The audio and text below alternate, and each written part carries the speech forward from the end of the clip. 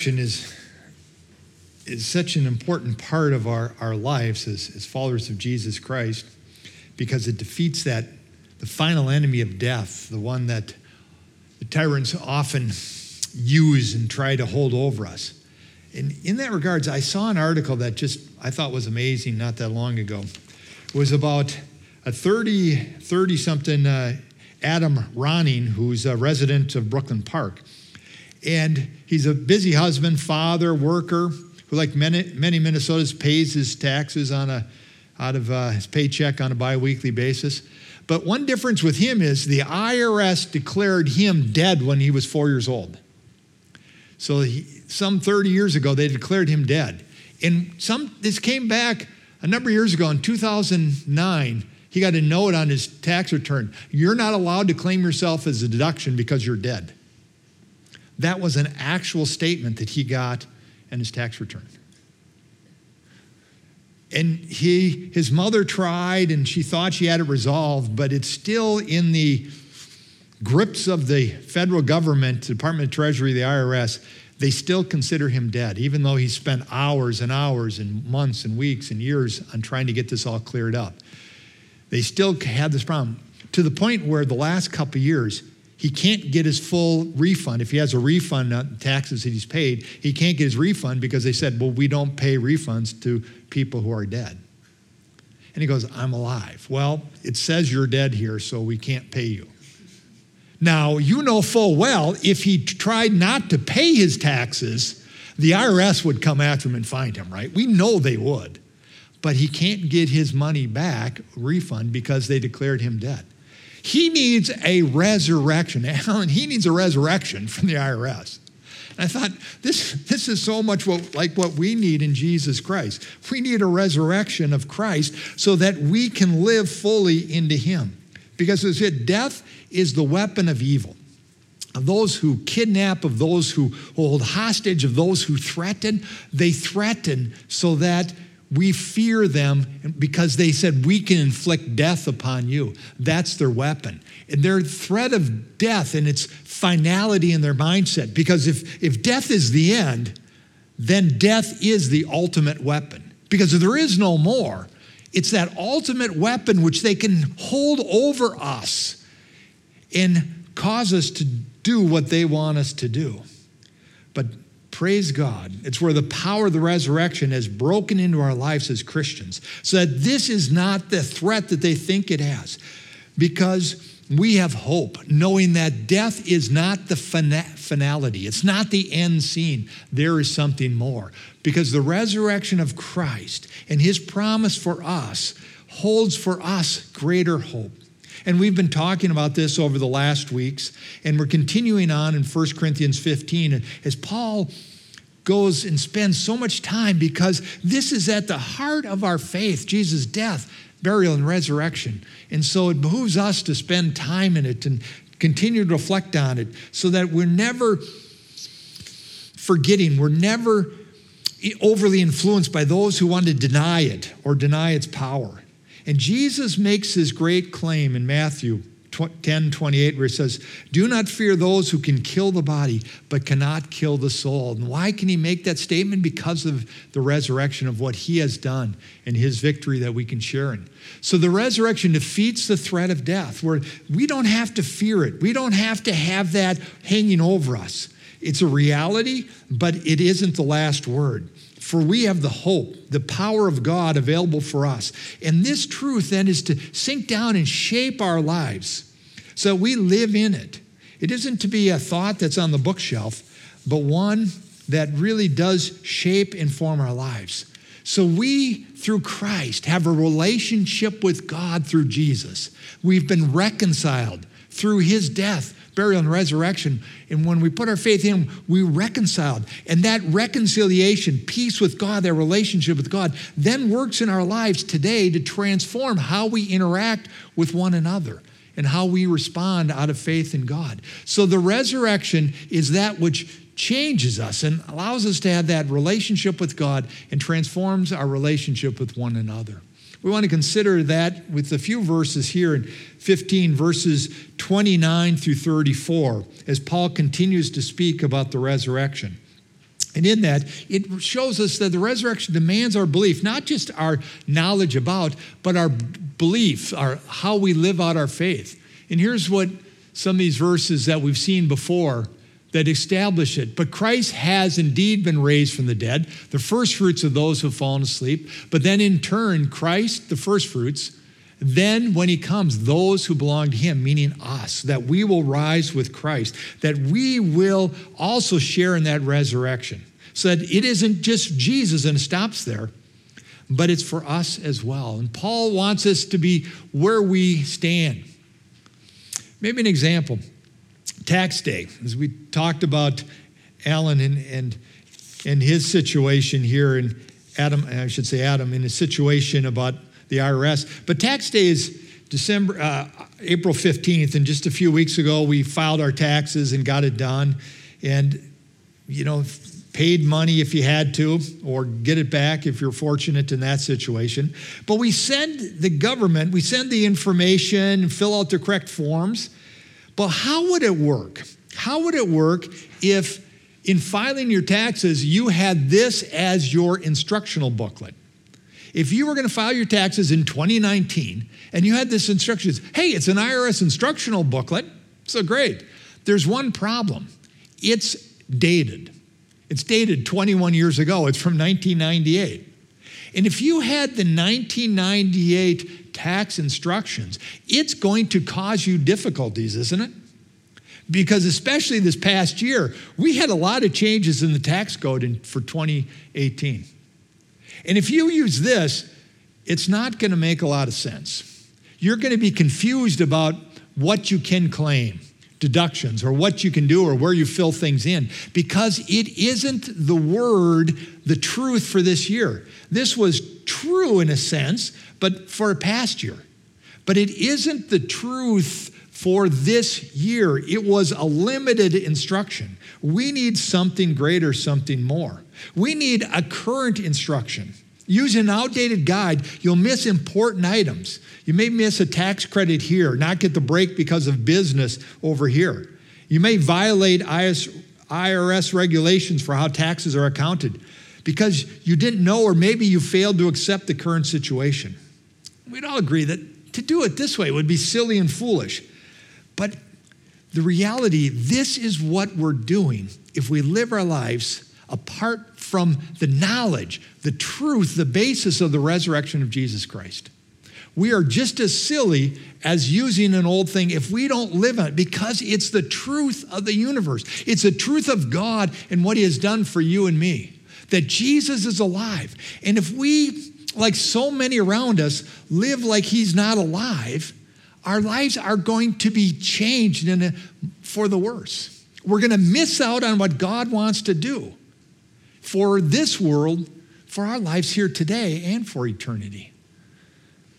I came across an article, a few years old, but about a group of scholars that had done some work, and they wanted to dismantle the historic truths of the Christian faith, and I don't know how they can call themselves theologians in that, but they still do.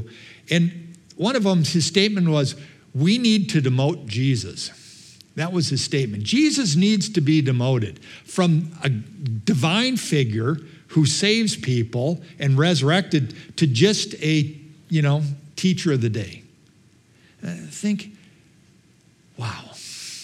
That's what he's saying that we need. We need to demote Jesus. We need, like Paul says, these false teachers, to uphold them. Demoting Jesus. What we see in the scriptures, what we see from God, what we see in the revelation of what God has done for us is we need to elevate Jesus. Jesus deserves to be elevated because he is God who died and rose again. He deserves elevation in our respect, our worship, not demotion into a mere teacher. The truth of the resurrection, Paul explains, demands our belief that Jesus died and rose again. It demands that we know it, we understand it, and we commit ourselves to live it out. That we not be ignorant of what God has done for us in Jesus Christ. In this culture that Paul's writing, he writing to the church in Corinth. some 25 years after Jesus' resurrection. And he says that there's still, the message in the church has grown, but there still are false teachers, as there are in our day, that try to defeat the resurrection of Jesus Christ. And Paul says it's more than just knowing it. We have to live it out. We have to live out its truth. For the resurrection of Jesus demands our belief, our acceptance, our acknowledgement of who he is and what he has done. It's crucial for that. It also decrees our motivation, resurrection. The resurrection of Jesus who died and rose again. Besides the essential that we believe and live our belief, that it's living within us, it decrees how we're motivated, what moves us, and what we work. Here's what Paul goes on to say. Now, if there's no resurrection, what about those who are baptized for the dead? If the dead are not raised at all, why are people baptized for them?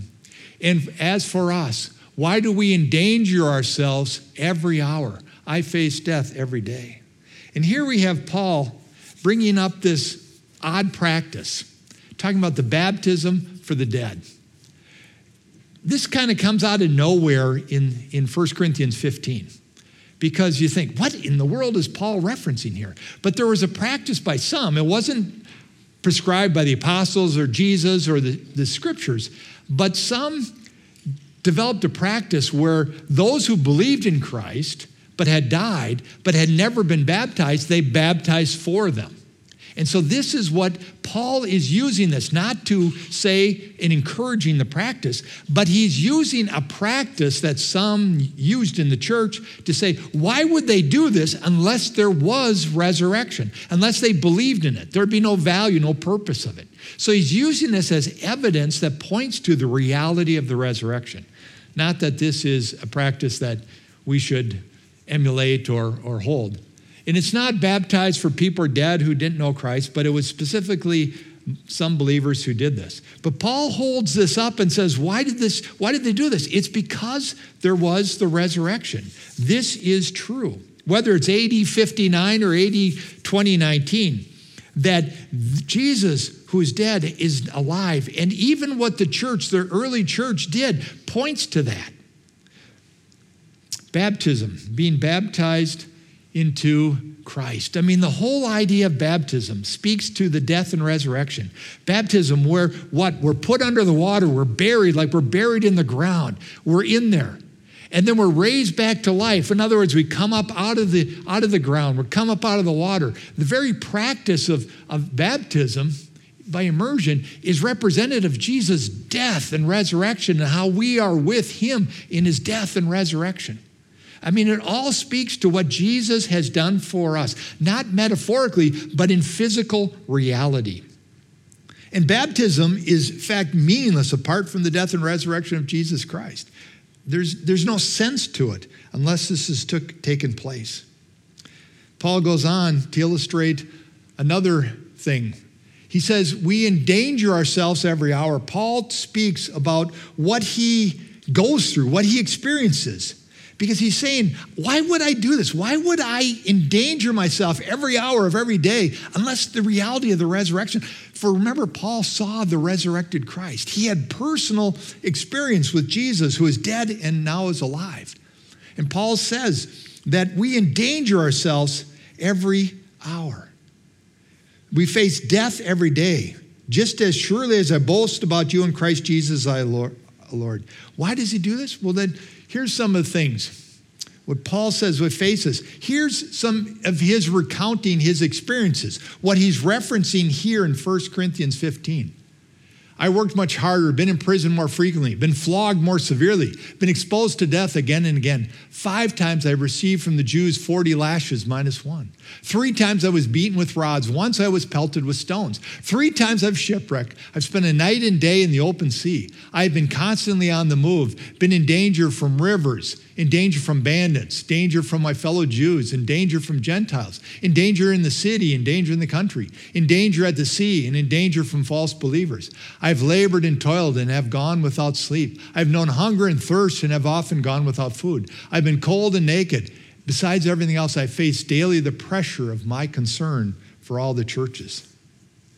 Why would you allow yourself to be whipped 39 times, beaten with rods, shipwrecked? And I've counted in the book of Acts 8 times there was a threat of death, a death warrant put on Paul. Why would you do this if the resurrection of Jesus Christ wasn't true? Even a crazy person wouldn't do this. There's absolutely no explanation other than Paul experienced the death and resurrection of Jesus Christ. That's what he's saying. I'm in danger every hour. He's using this to point to us so that we in the church will not believe the lies, the false teaching that is too prevalent, even by those who consider themselves Christians, that Jesus didn't physically rise from the dead to live forevermore, and that so shall we who believe in him.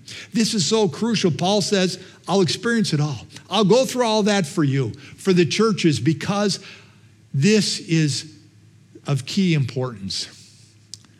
Then Paul goes on to speak. If we look down in verse 32, if I fought wild beasts in Ephesus with no more than human hopes, what have I gained if the dead are not raised? And he references being in Ephesus, where Paul was stationed by God for some 18 months, and he experienced all sort of opposition. And he said, I fought wild beasts. I don't think he means literally wild beasts like boars and apes and lions, but he's talking about those who are opposed to the message of God, because there was a strong contingency of believers because the temple of Artemis was close by. And people who worshiped that opposed Paul strongly.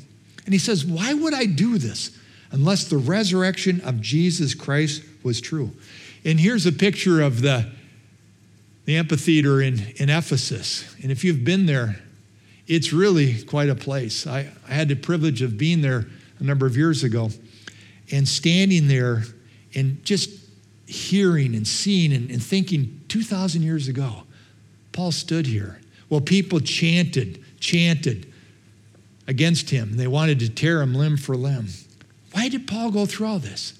Because his life was committed to the resurrection of Christ, this truth that was transforming him, and he wants us to be transformed by.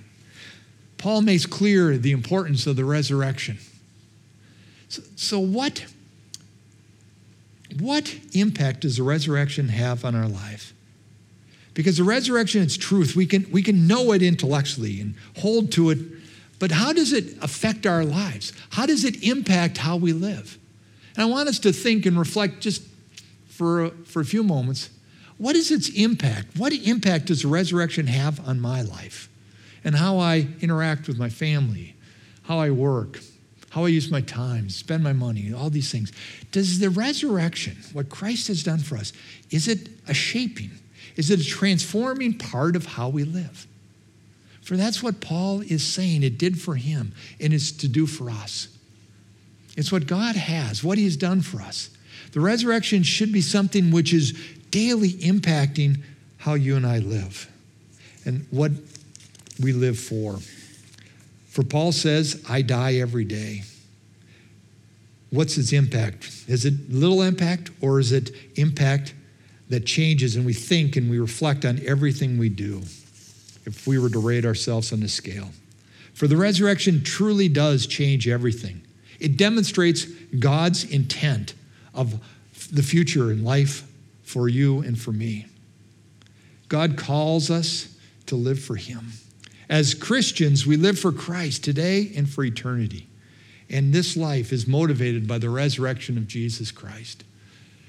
And third, it demolishes our disobedience. The resurrection, it demolishes anything we would have to say, well, I don't have to obey God or I can do it my way. No, the resurrection shows us that any kind of thought process that would say, well, I don't have to listen to God, I can do my own thing, is demolished because of what Jesus has done for you and I, how he has changed us. Paul continues, verses 32 through 34. Talked about, if I fought wild beasts in Ephesus with no more than human hopes, what have I gained? If the dead are not raised, let us eat and drink, for tomorrow we die. Do not be misled. Bad company corrupts good character. Come back to your senses as you ought and stop sinning. For there are some who are ignorant of God, and I say this to your shame. Now, this is all in the context of the resurrection of Jesus Christ. And he quotes some of the poetry of his day. Let us eat and drink, for tomorrow we die, with the whole idea, if there's no future, if there is nothing beyond this life, what is better than to eat and drink, for tomorrow we die? In other words, find pleasure in this life because there is nothing more.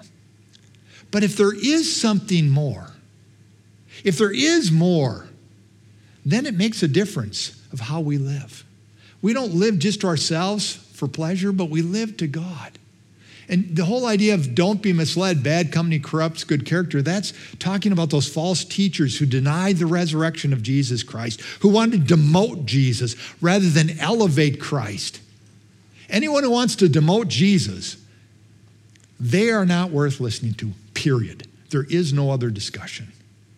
Because Jesus Christ, who died and rose, God who loves us with that great love, needs to be elevated and glorified and worshiped.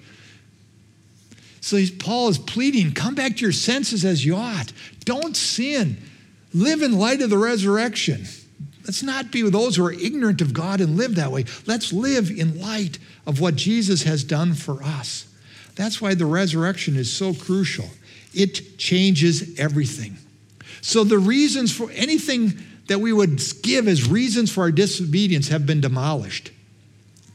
Because we have something more, so much more. And the church of Christ, the people of God, need to reflect Jesus and what he has done. If there's no basis for the church in Corinth's sin, and there's no good basis for us here at Mercy Commons to be in sin either. The resurrection has demolished any reason, philosophical or practical, for living in sin or being outside the will of God in his truth. And as it demolishes our disobedience, it also positively,